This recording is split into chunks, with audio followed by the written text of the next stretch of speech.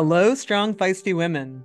Some of you may recognize my voice. I'm Celine Yeager, host of the Hit Play Not Pause podcast. Throughout my career as a professional health and fitness writer and now a podcaster, I hear countless questions from women who are trying to understand how their ever-changing hormones impact their sports performance. So we decided to serve up some answers in a brand new series called Hormonal that we will be releasing on the Feisty Women's Performance podcast feed.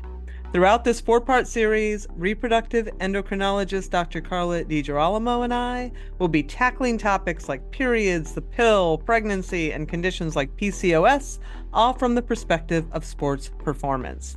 If you aren't already, follow the Feisty Women's Performance podcast and stay tuned for our first episode releasing on April 15th.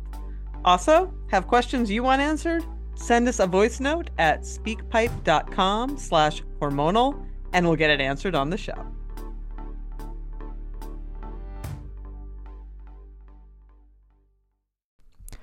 You are listening to the Girls Gone Gravel podcast, a podcast for women who are chasing epic and everyday adventures on their bikes.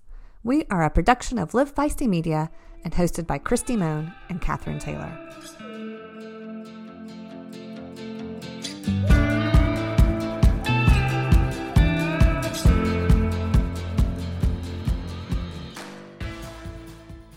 Christy, you're in the closet again. I'm in the closet. It's not a closet. It's a recording studio.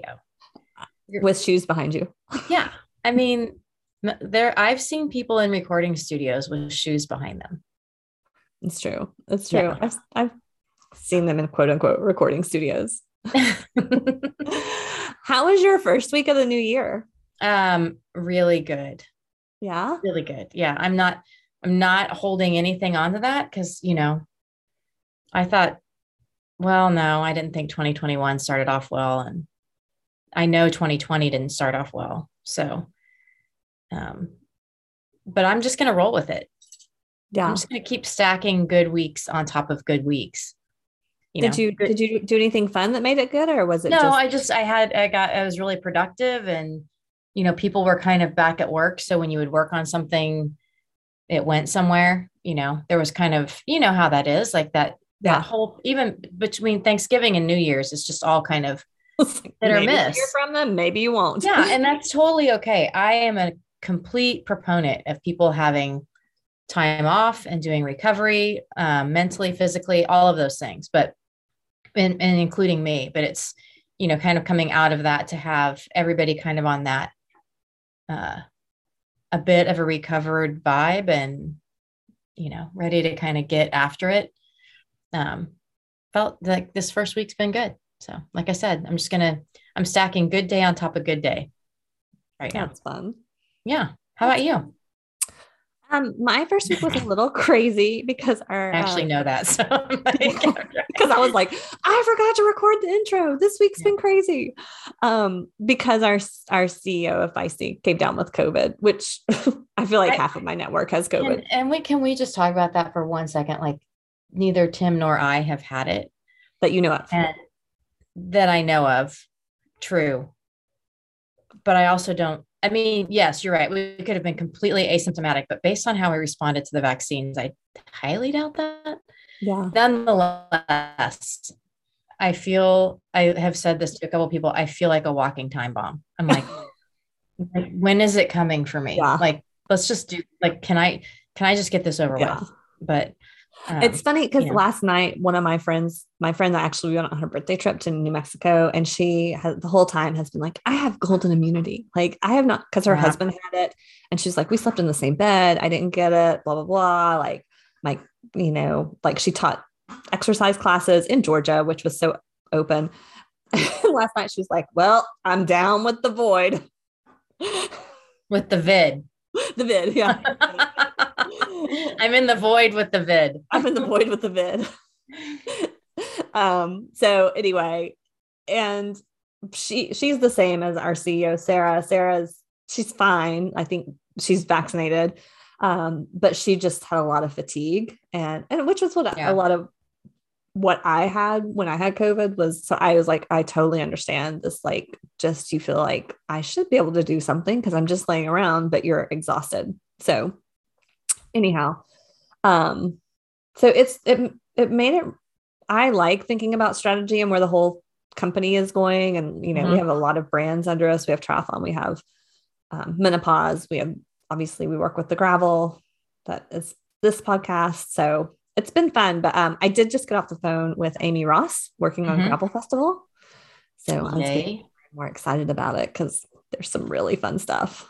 I'm 100% sure that there's some really fun stuff happening. Yeah.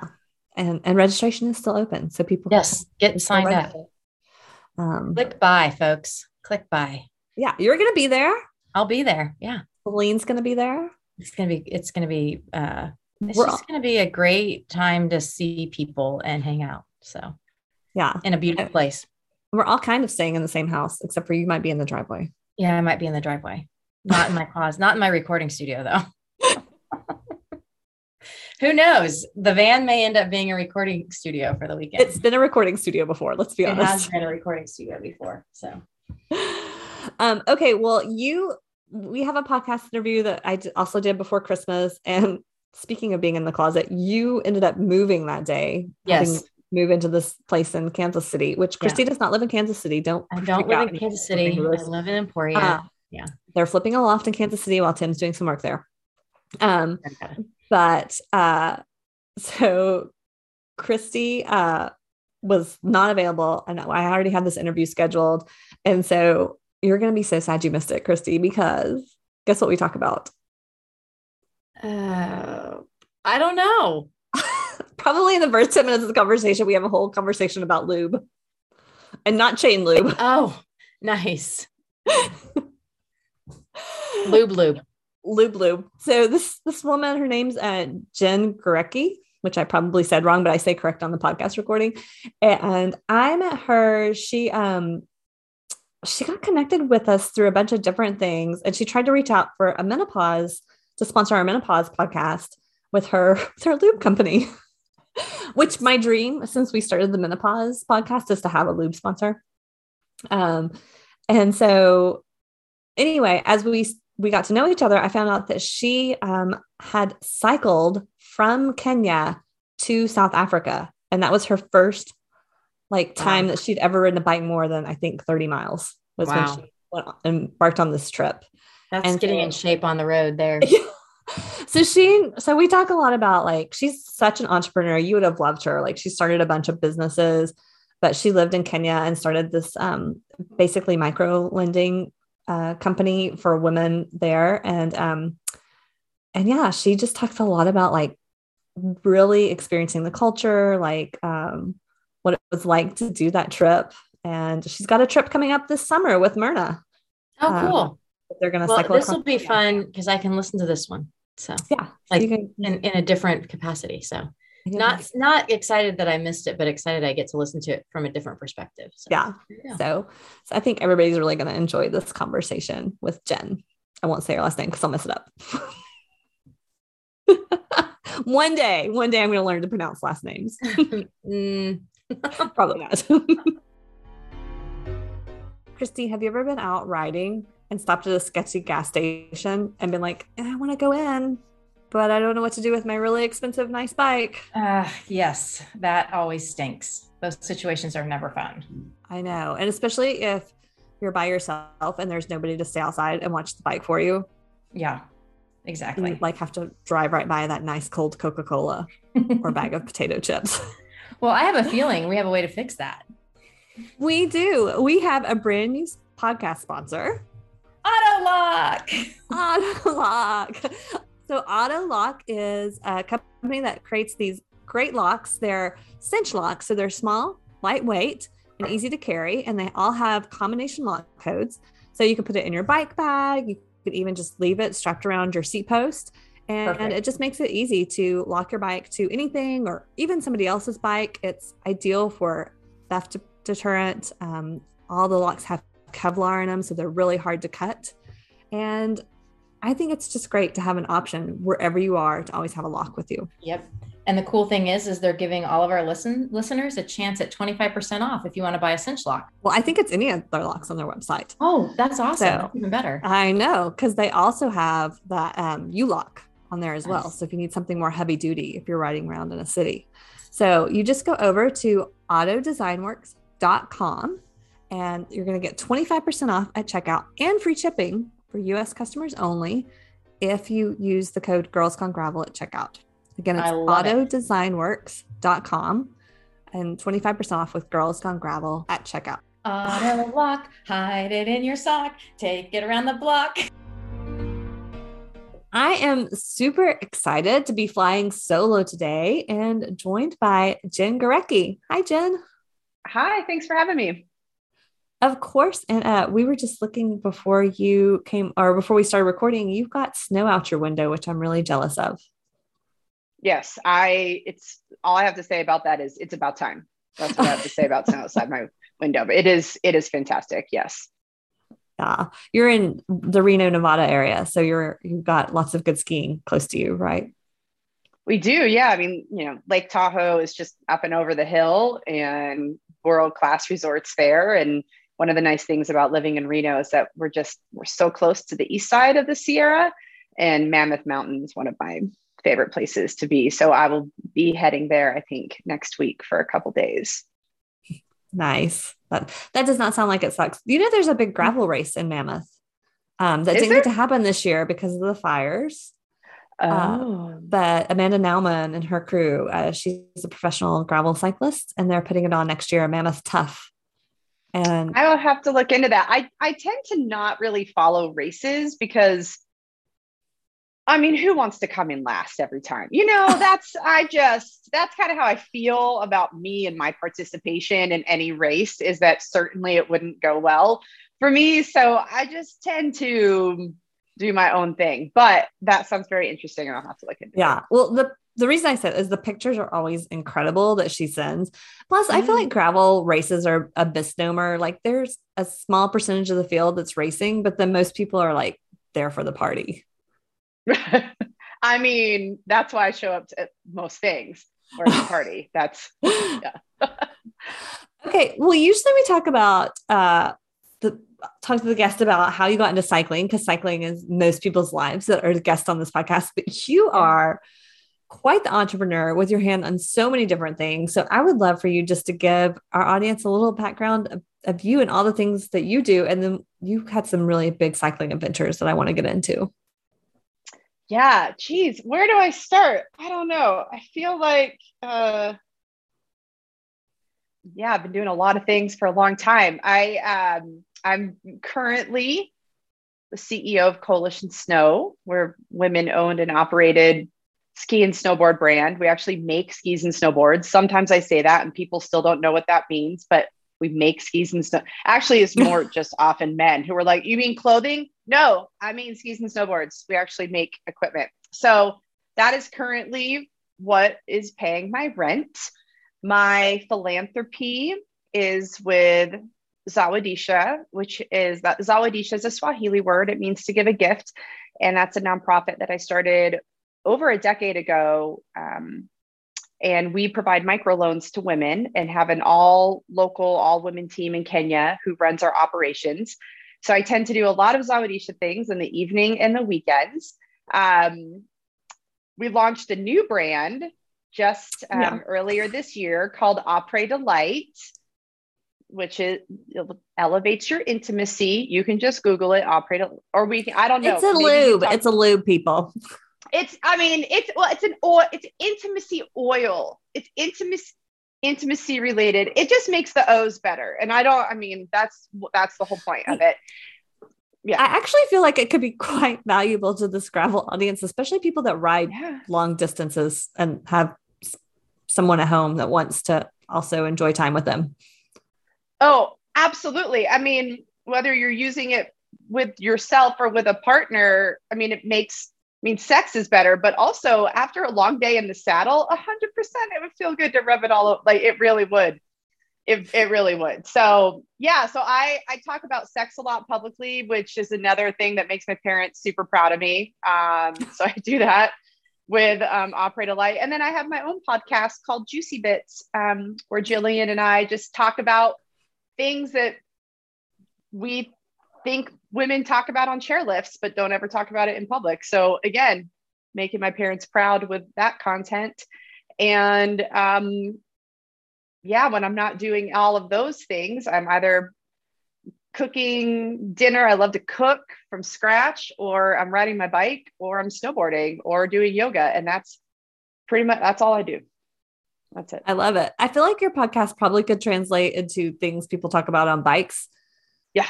As well. I was out riding several years 100%. ago with my friend Lauren. She was pregnant, and there was some guy that was riding real slow in front of us, which was it was kind of awkward because we were talking about pregnancy and pregnancy issues and just all the things that, you talk about with your girlfriend. But I'm like, why is this guy riding so slowly, like in front of us, to listen in on this, all about. Yeah, he wanted to listen. It was very awkward. He was curious. He's like, oh my God, women in the wild talking about their vaginas. I've never heard such a thing. I must slow down. Yeah, I'm sure that's what it was. Yeah. Well, you also so skiing is your passion, as we've learned, which is also a great cross activity in the winter for anybody that's around snow for their cycling. But you also have done some really big cycling adventures. Tell us a little bit about those. Yeah, it's interesting. I'm sort of an accidental cyclist. Like I started mountain biking back in, when did I get my first mountain bike? Probably like 1996. I got my first mountain bike. I'm dating myself for sure. And, hardtail, front, just think to what bikes were like back then. So I mountain biked a lot, and then kind of got out of it. And I was doing a lot more, skiing and snowboarding and whitewater rafting. And then got a new bike, full suspension. That was rad. Started doing a lot more mountain biking in Tahoe and in Colorado. And then one day when I was in Kenya, in Nairobi, at my friend's house, James's family is the first people to do commercial whitewater rafting in all of East Africa. So big adventure family. They have an adventure travel company. And he said to me, this is actually just after he had just gotten married. He said, I want to cycle across Africa from Nairobi to Cape Town, and I want you to come along and document our entire experience. I, of course, said yes, because what else would you say to someone who asks you? But it's important to note that I had never ridden more than like 20 miles at a time. I'd never been on a road bike, never been on a gravel bike. And I just immediately said yes. And then, thought about, well, holy shit, what did I just get myself into? I better figure out what I need to do, because that's going to be a long 73 days. And that's how many days it took us to do that. So that was, and I would say since then, I'm absolutely madly in love with cycling. I'm on my bike so much. And I've been able to cycle through Nepal with my friend Roz. And then I'm leading a cycling trip across Kenya from Nairobi down to the coast, actually in July of 2022 as a fundraiser for Zawadisha. So yeah, I love riding bikes, and I'm average at it, but I've learned that I can endure a lot, of pain. Probably because you've got that Apris. Yeah. Well, now I do. Now I didn't have it on this, but I did. I was, good chamois, clean chamois, lube. Like you need, chamois the cream. Like every day I was so serious about making sure I had clean, good chamois on, and I would lube up. And then about 4 hours later, I would put my hand down my pants and make it happen again. And I made it the whole trip across Africa without a single blister.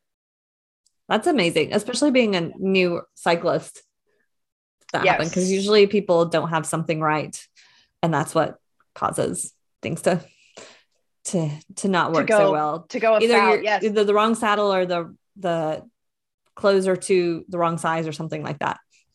Yeah, saddle plays a big part of it. I think also like I feel like sometimes people recycle their chamois. They don't wash them with soap and water. And that really makes a big difference. I mean, also, let's be honest, it was my super intense training where I would ride like 30 minutes a day and think that was actually enough. I mean, that's really what first started, I will never forget when I first started training for this ride, I would legit ride like 5 or 6K and be like, oh shit, I was a lot. I just rode through the neighborhood, like up that hill. I've been gone for 30 minutes. And it like actually took me, I think the longest I had ridden in preparation and in training, I did a road ride with my brother, and it was 50 miles. And that was the longest I'd ever ridden before I got on a bike across Africa. That's amazing. Mm-hmm. Let's back up for just a second and tell us how you got involved in Africa in the first place. Like, you didn't just show up with a friend and be like, I'm going to ride my bike from Nairobi to Cape Town. Like, how did you start working in Africa? And did you have your nonprofit at this point when you did the ride? Yeah. So the ride was back in 2019, and I first went to just Kenya. 2 years ago. 3 years ago? It's almost 3 years ago. It's almost 2022. It'll be 2022. Or maybe it was 2018. I don't know what day it is anymore. And like yesterday was like 10 years ago.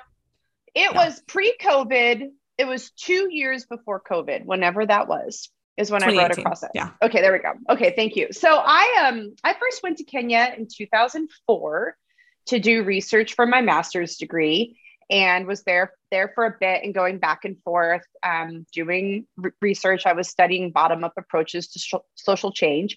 And through my research, I'd actually given women cameras, asked them to take photos of their lives and write about it.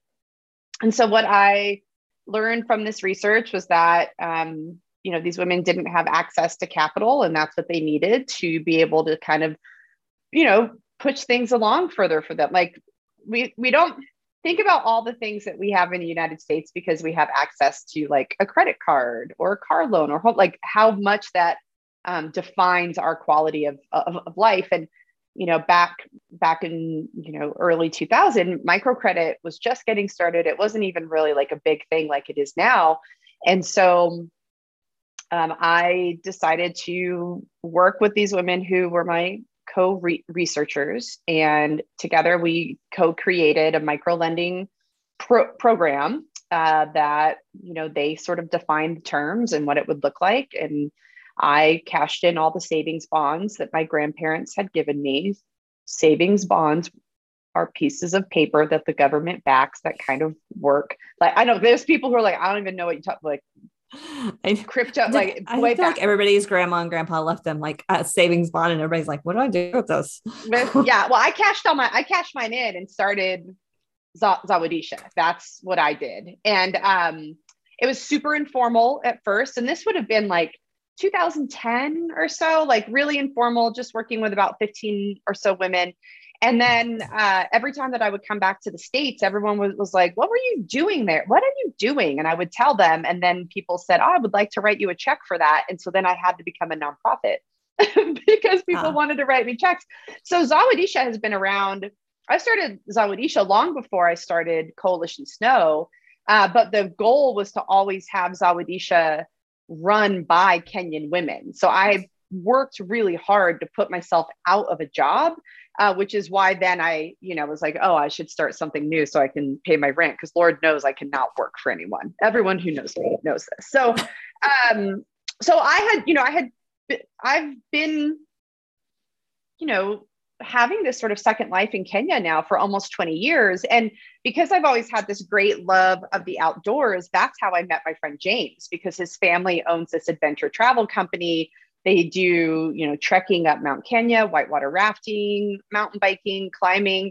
And because Kenya is a small enough country, I found him through the outdoors, and we started to hang out just around whitewater rafting. And so then it was, then it fast forward maybe 7 years after he and I became friends. And, he had just married Chloe in South Africa, and they were expecting their first. And so I think he was running away from his real life and came up with I've got to do something. Yeah. He's like, let's ride bikes across Africa and make it a trip. It was a trip that he was going to run. And I was like, yeah, sure. Let's do it. And so that's how I met him. That's how I got involved in this trip. And that, I'm working with him again on this cycling trip that we're going to do in July. That's amazing. Okay. I did want you to, I think a lot of people know what microloans are, but just to explain what that is and why it's so important, especially in developing countries, for people that maybe, I know they've been talked about a lot in recent years, but maybe some people aren't as familiar with what that means or why it's so important, like in a country like Kenya.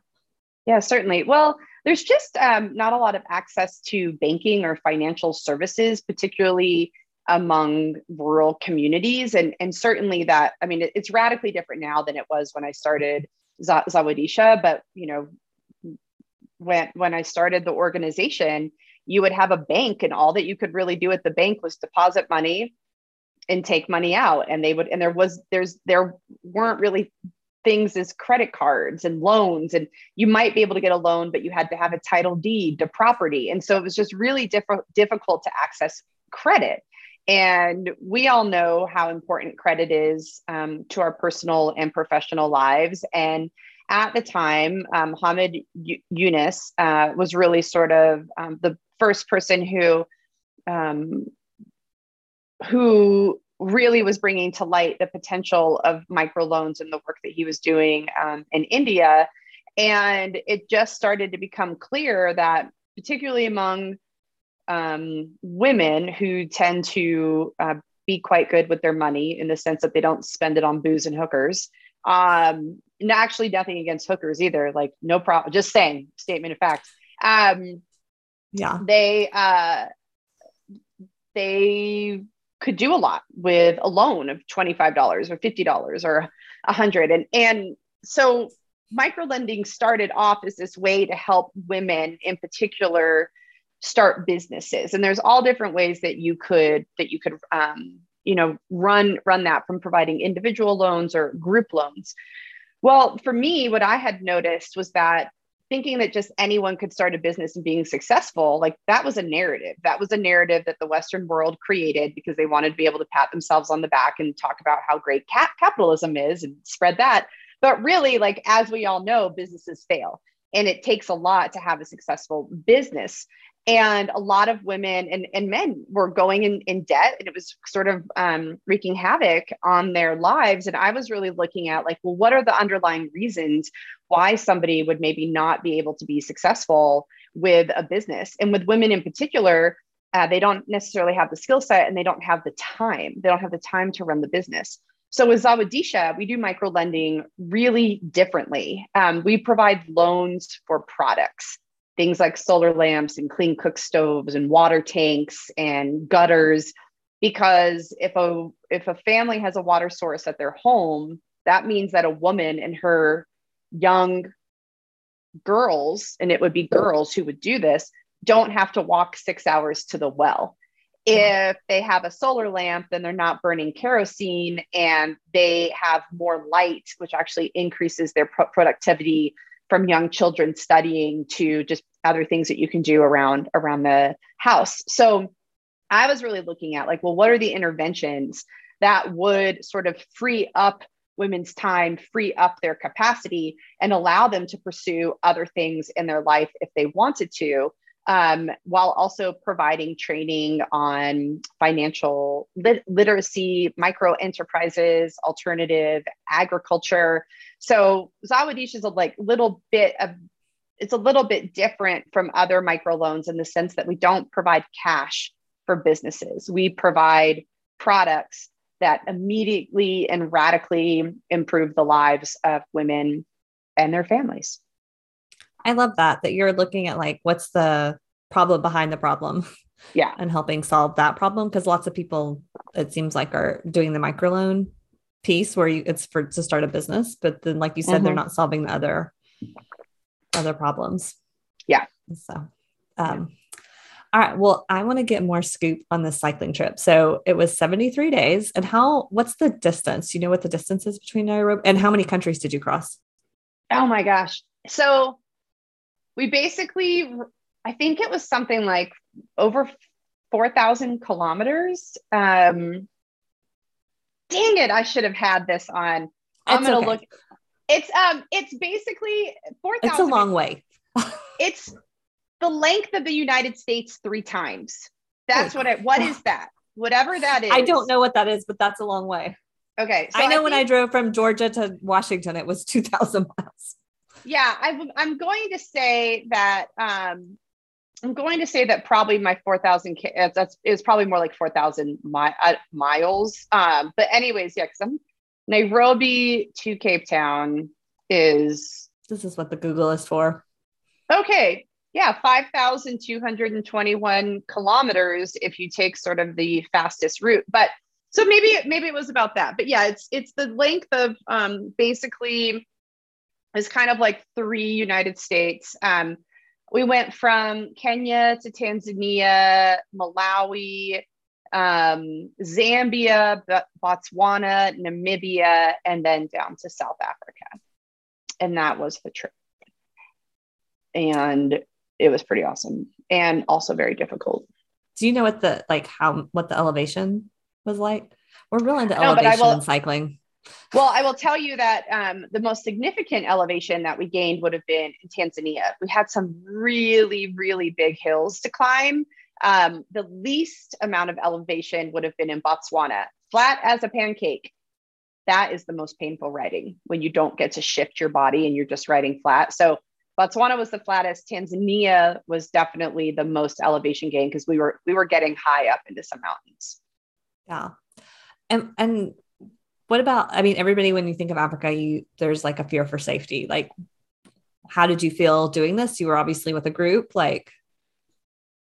Well, I mean, I went to Kenya when I was 26 years old back in 2004, when there was not even like readily available internet or mobile network. So the way that I manage fear, particularly around being in Africa, is probably quite different than most people. I know that I think certainly being a woman, we all know that there's rules that we all have to sort of play by everywhere. And I think that the Western world has constructed a narrative, particularly around Africa and particularly around Black African men, that we should be afraid of them, when actually I think there's just as many reasons to be afraid walking out of your door in the United States. So I try to take all of it with a grain of salt and know that bad things can happen in all places. And some of the most important things that you can do is be aware of your surroundings, understand the cultures that you are existing within, and really just think about what are the things that you might need to do or not do to, just keep yourself safe, which I think that's daily life of being a woman. I think there's obviously certain things when traveling in Africa, like, that you probably wouldn't have access to immediate life-saving healthcare, so EMS is always a challenge. So that's one thing that you think about. There's certainly thinking about clean water and malaria. We talked a lot about staying away from dogs because you didn't want to get rabies, because that would be an immediate send home and some pretty excruciating treatment if you were bitten by a dog in one of the villages. And so there's things like that we certainly discussed. But yeah, I don't think that, I think there's lots of scary things that happen all over the world. And I don't think they're isolated to the continent of Africa, which is interesting. We're having this conversation given the current travel bans to all Southern Africa, because somehow that's really going to be effective in protecting all of us. Well, it didn't work, right? Because now they're like, oh, it's everywhere. It's everywhere. And yet we still have travel bans. We still have because of how we perceive that part of the world. So yeah. Did you see big game animals or any of those things? Oh yeah, 100%. Absolutely. I'm also thinking was that a fear? If you saw a lion? Well, so we didn't really expect that we would see lions while riding, just because of the way that lions sort of exist. They're not going to really be out on roads, or near, but elephants, yeah, we definitely saw elephants, and we had to be really careful around them. And there were times that we would stop and wait for them to pass, or we'd kind of, get behind a vehicle in case something would happen. Saw a lot of elephants. It's just elephants, giraffe, all of the antelope, zebras. Those would be just sort of everyday normal animals that you would see in Africa. I'd say we saw the most elephants in Botswana, which was really remarkable. But yeah, I mean, there animals that you would really want to be afraid of would be like buffalo, hippos. We didn't really see either. We weren't riding bikes like next to rivers, so we didn't have to worry about the hippos. They're the most dangerous African animal, actually. But yeah, the animals it's one of my favorite. One thing that I love about being there is just the wildlife. It's absolutely stunning to see these, especially like big game, right? Like to see elephants in real life and be so close to them is a pretty remarkable experience. Yeah, I can imagine. What were some of the things you noticed that were different about the cultures of those countries that you went through? Yeah, it's interesting. So I'm so used to Kenya, right? Like I consider Kenya a second home, and East Africa, there's 54 countries in Africa. Every single one is different. They have their own languages, their own customs, and there's certain things that sort of translate as you cross borders. But, I think that I would say like where you see more difference would be, between rural and urban areas. The differences there are like, you see a lot of stark differences there, but like a rural community in Botswana isn't fundamentally different than a rural community in Kenya. Where you really start to see difference in culture is actually when you move north and you would actually get into like Middle Eastern, Northern Africa, is really different than sub-Sahara. But there's always differences in food, drink, but there's always like some sort of staple that you're going to eat that was likely brought over by the colonizer. And church, religion plays a really big part in people's lives. Family, like I would say there's like more things that are consistent and really like heartwarming than anything else. Yeah. Well, you mentioned food. Like what were some of the things that you ate along the way? So because this was an organized trip, like we had clients, we had people cooking for us because we would, roll into camp. So it's a little bit different. Like when Roz and I cycled through Nepal, we were just stopping at places alongside the road and just eating, whatever we could find.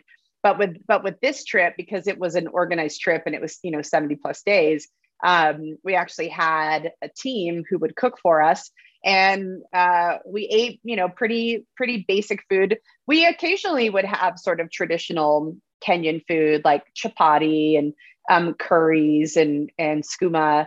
But we also just, would eat spaghetti and, like I every morning ate 4 pieces of toast. 1 piece of toast would have a banana and peanut butter on it. And then I would have 3 other pieces of toast and 2 cups of coffee. And they knew to save me a hard-boiled egg because I wanted to eat that at the break with another piece of toast. So that was like lots of toast, it sounds like. I mean, I'm a toast. We would make our toast over the open fire. So that's nice. That's a thing. Yeah. But yeah, I can't say like, most of my time that I've spent in Africa, I have been alone and I kind of roll around and do my own thing. And I've everywhere that I've traveled, I've been able to partake in the local cuisine. But this trip was just a little different in that, sometimes we would roll into a place and we would be sleeping in the courtyard of a school. Like there was no place to go eat. Right. And so we would, and there would be sort of market shopping that would happen, but it would be sort of basics, right? Like you can always get cabbage and potatoes and onions, and there's like some consistent things there. And so it was, definitely like enough food and felt good about it. But I wouldn't say that like food was the number one thing that we had on that trip. Yeah, Did you feel like there was something you came out of that trip that you learned about yourself, or that you were like, I'm going to change this, or anything in your life that was significant? Yeah, It's that's okay it. if there wasn't. Well, it's interesting because I went into the trip thinking that I would come out of it being a fundamentally different person, because I had imagined that doing something like this would be life-changing. And I don't know if that so much, like I didn't have these big aha moments, but I think partly though, I went into the trip being happy with who I was and what I was doing. Like this trip wasn't an escape for me. It wasn't a way for me to sort of reevaluate my life. And certainly, people do that. And that's a very worthy and legitimate reason to go on a trip like this, would be to reevaluate your life. But I feel really privileged that I've lived a very different life, I think, than most people, to the point where a 70-day trip cycling across Africa was a thing that I would do. That wouldn't be, it wasn't this life-changing trip. Certainly something, it's funny, almost every time I sit down in yoga and I close my eyes, I see Namibia and I see South Africa.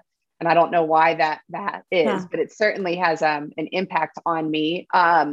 I'd say what I learned from this trip is that I know I can ride a bike, and I'm not really intimidated of riding bikes. And, I'm high intermediate technical wise. I'm never the fastest person. I'm not trying to be, but I can be in the saddle for a really long time and push myself physically in ways that I didn't know that I could. And that, that just kind of takes the edge off of any outdoor activity that comes my way. I'm like, well, if I cycled across Africa, I should be able to do this, I guess. So that's been helpful, Yeah.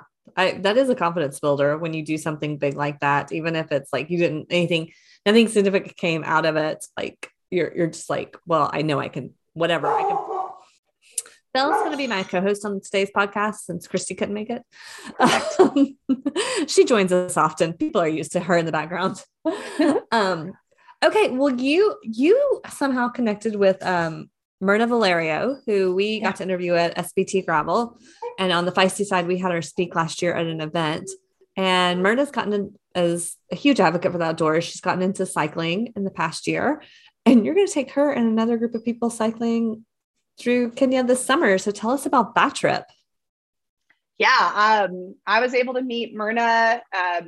Meet is the operative word in the height of COVID in 2020. We Zoomed a bit, and I had invited her to ski on Coalition Snow skis, which she graciously accepted. And we were able to work with Bolton Valley to get her, season pass and instructor and get her on her skis. And so that's how I originally met Myrna, was through skiing. But then just from knowing her, I invited her to speak at a fundraiser that we were doing for Zawadisha. And knowing that she's a cyclist, I asked her if she wanted to do this cycling trip with us in Kenya. And she said yes.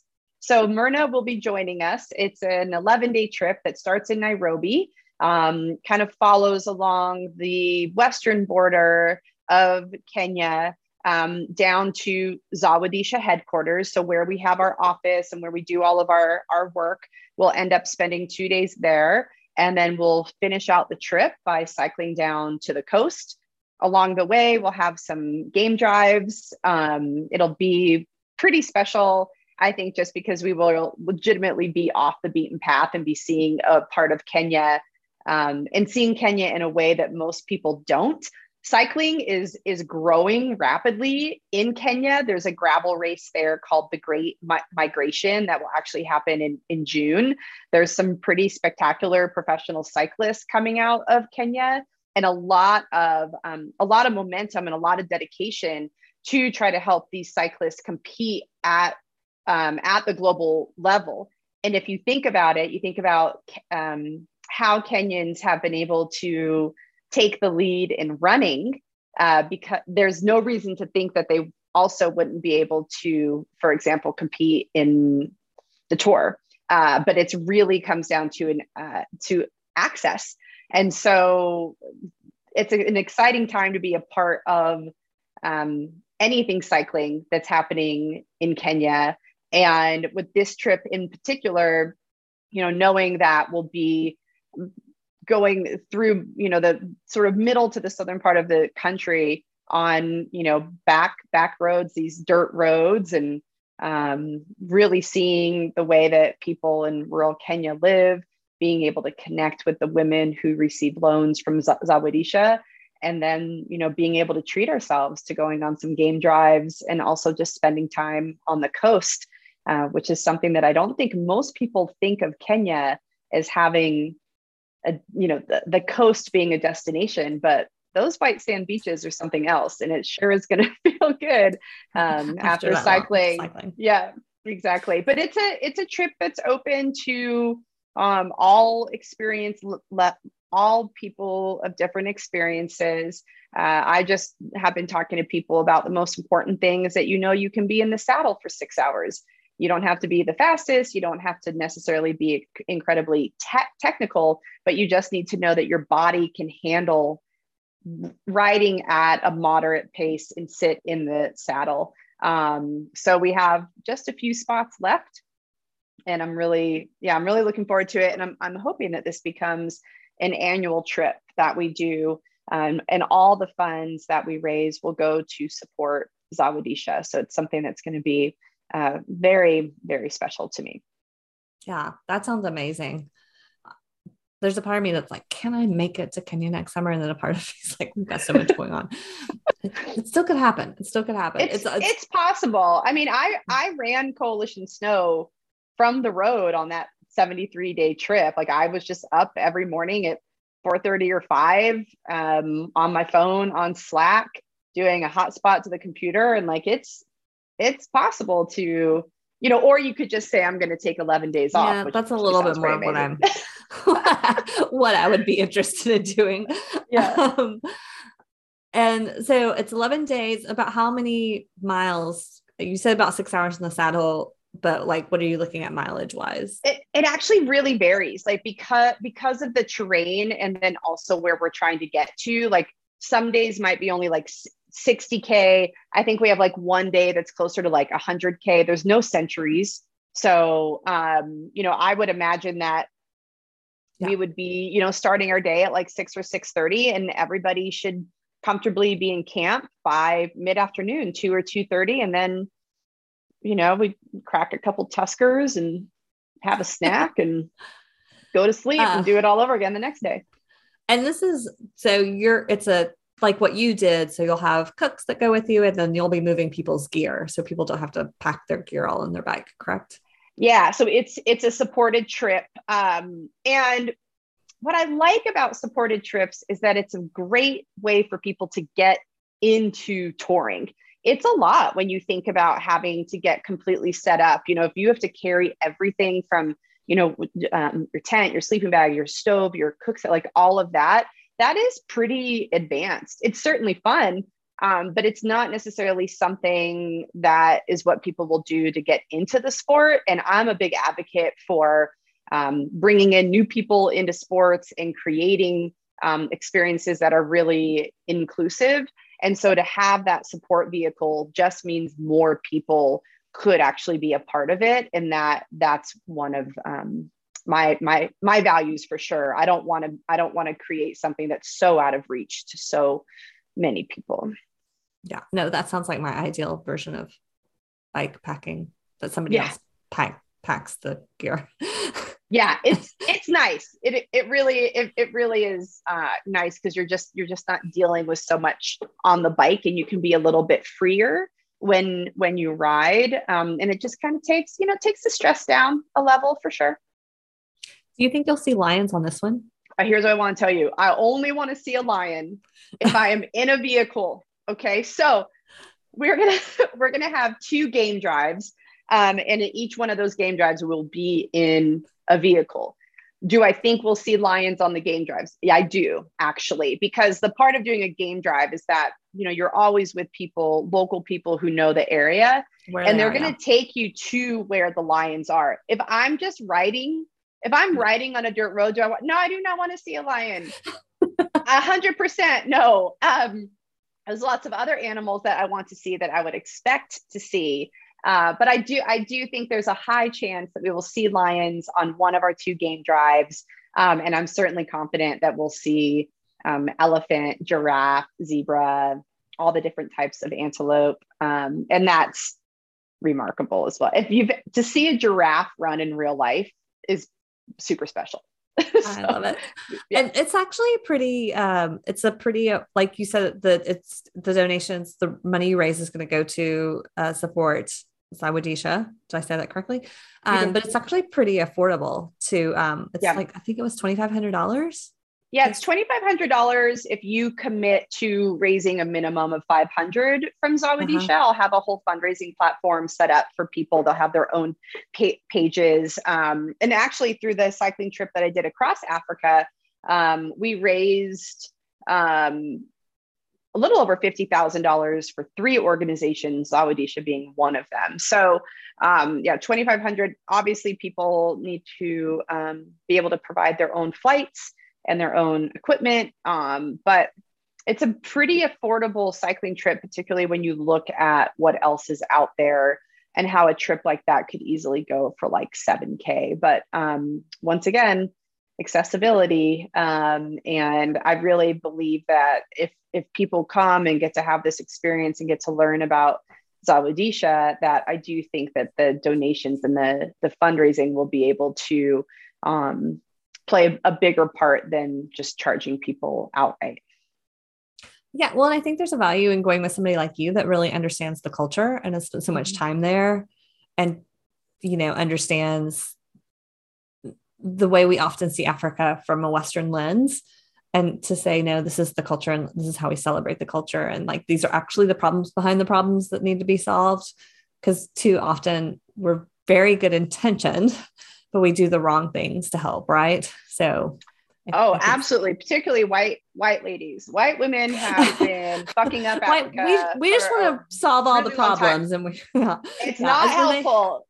It's not helpful. So I actually, one of the things that we will be doing, like I'll have different readings for people and we'll be talking about concepts of like, how do you decolonize your travel? How do you decolonize these, the potential experiences that you're going to have? So we're going to definitely get into things, and I'll be providing resources to everybody who's on the trip. We'll be having these discussions. Certainly my priority also is to create a really safe space for everybody who's on the trip. I think a lot of us who've been in mixed gendered cycling, anything mixed gendered in cycling doesn't always work well for us who are not the cis straight men. We know that. And, this trip is open to any human, but definitely we'll be setting a lot of parameters around the values and the guidelines and the way that we'll conduct ourselves so that everybody feels like it's a safe space for them to be. So there's no KOM hunting? No. No, I mean, I use Strava to track my personal progress, so I'm not against it. But no, we're not going to be that. We're not. We're not. We're not going to do. If you want to do that, you can keep it to yourself in your head. We're not going to be creating this culture of massive competition amongst everyone. That's not what we're doing. Yeah. Yeah. I love it. Well, tell people where they can find information about the trip and where they can follow you. Yeah. Well, let's see. You can follow me on Instagram at Yo Gorecki. Gorecki is my last name, Y-O, so Yo Gorecki. I, post once a month, so enjoy. You're welcome. And you can follow Zawadisha on Instagram. Zawadisha. I'm sure you have show notes. We're going to put that in the show notes just so people know how to spell it. Coalition Snow. We're on the gram. Not doing a lot of reels, so don't expect that. We still just post photos. Also, you're welcome. And you can learn more about the trip by going to the Zawadisha website. We have a shop. It's called shopzawadisha.com. We also have information on the nonprofit site, which is zawadisha.org.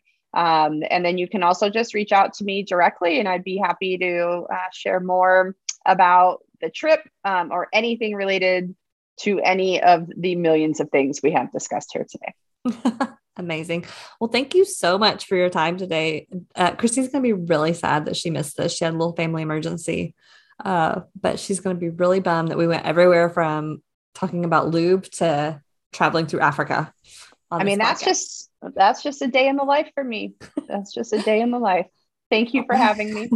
I love it.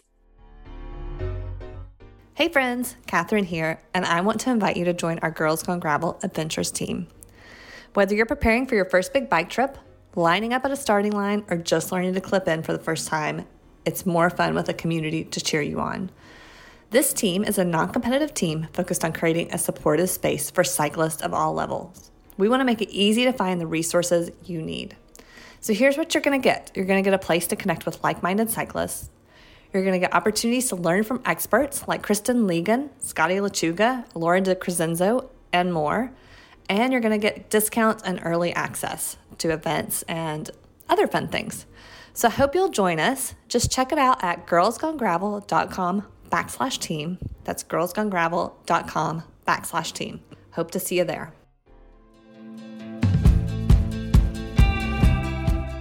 You have been listening to the Girls Gone Gravel podcast. This podcast is edited and produced by the team at Live Feisty Media. If you've enjoyed the show, please leave us a rating. It really helps other women find the podcast. And be sure to follow us at Girls Gone Gravel on Instagram or Facebook.